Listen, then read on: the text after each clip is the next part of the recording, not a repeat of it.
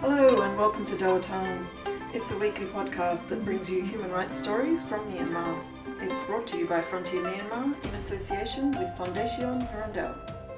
This week, thousands of workers in Myanmar's lucrative oil fields walked off the job after the coup. They've joined the civil disobedience movement, and despite some serious financial problems, most of them are refusing to go back to work. Will it be an effective form of protest? This story is by journalists from Frontier Myanmar.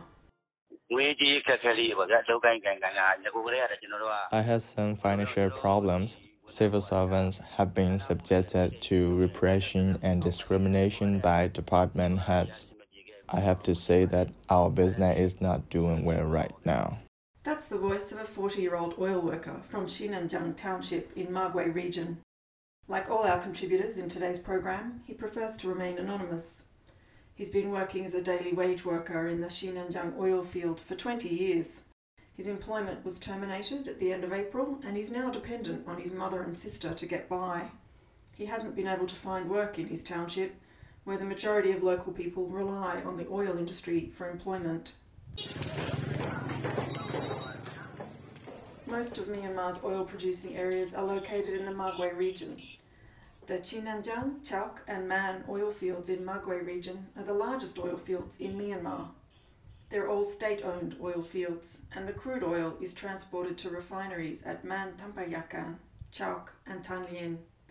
Successive governments have not disclosed the amount of crude oil produced annually by these oil fields. After the military coup, thousands of oil workers stopped work as part of the anti-government civil disobedience movement, known as CDM. Some of them led anti-coup protests.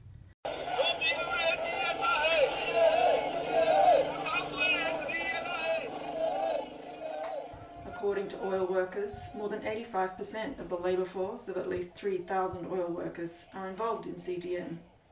Those involved in the anti-coup movement were threatened with termination by the State Administration Council, but still, many did not return to work. Those who didn't return to work are now struggling.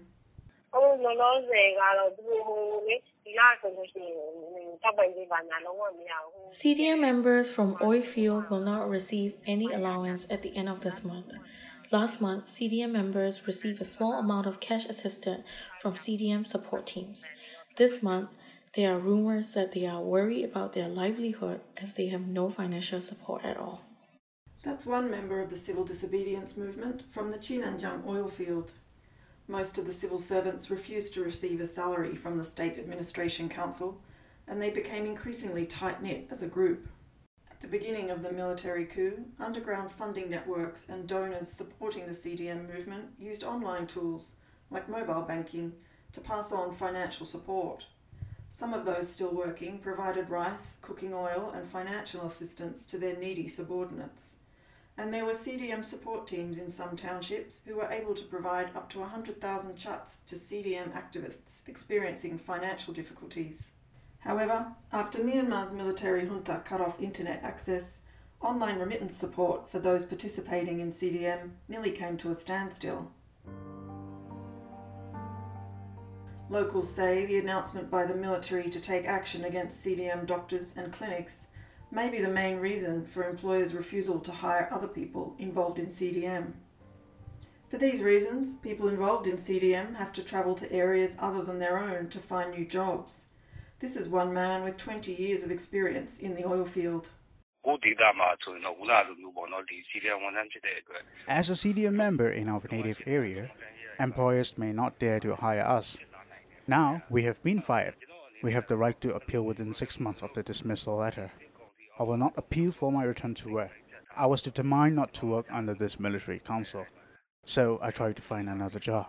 People participating in the civil disobedience movement are at all levels of government, from low-level employees and less educated staff to older staff with years of experience. Dawatan has been told that older employees and those lower-level employees with less education are facing real challenges to find alternative employment. Some are coming from the rural areas to the staff quarters, so it is difficult for them to earn a living. Some CDM members make a living by working as coolies in downtown markets.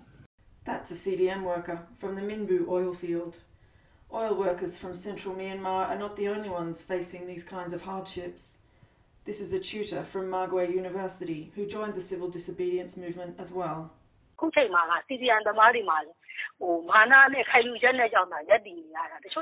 Some CDM members joined the anti-coup activity for their stand, but some of them are struggling to make ends meet.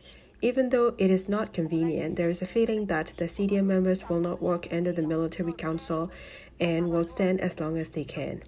I also feel sorry for my 16 years of government service. It's not known how many CDM employees exist across the various sectors in Magwe region due to a lack of data. Most factory workers and oil workers live in government-provided staff housing. Their biggest challenge is the need for housing. With years of professional staff expertise now tied up in the anti-authoritarian movement, the Military State Administration Council is scrambling to replace thousands of absent personnel. The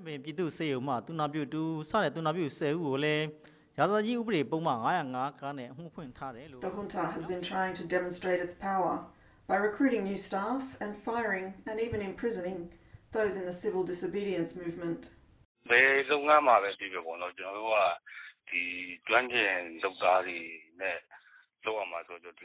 In my business, you have to work with skilled workers. So if you hire today and ask them to work today, it will not work. They are workers repairing oil wells. Production workers are basic but skilled workers. So it is not convenient to replace them with new ones. Myanmar's oil and gas enterprises mechanism is not yet fully operational. That's an oil worker with 20 years of experience in the Chinanjang oil field, who's now refusing to work as a member of the civil disobedience movement.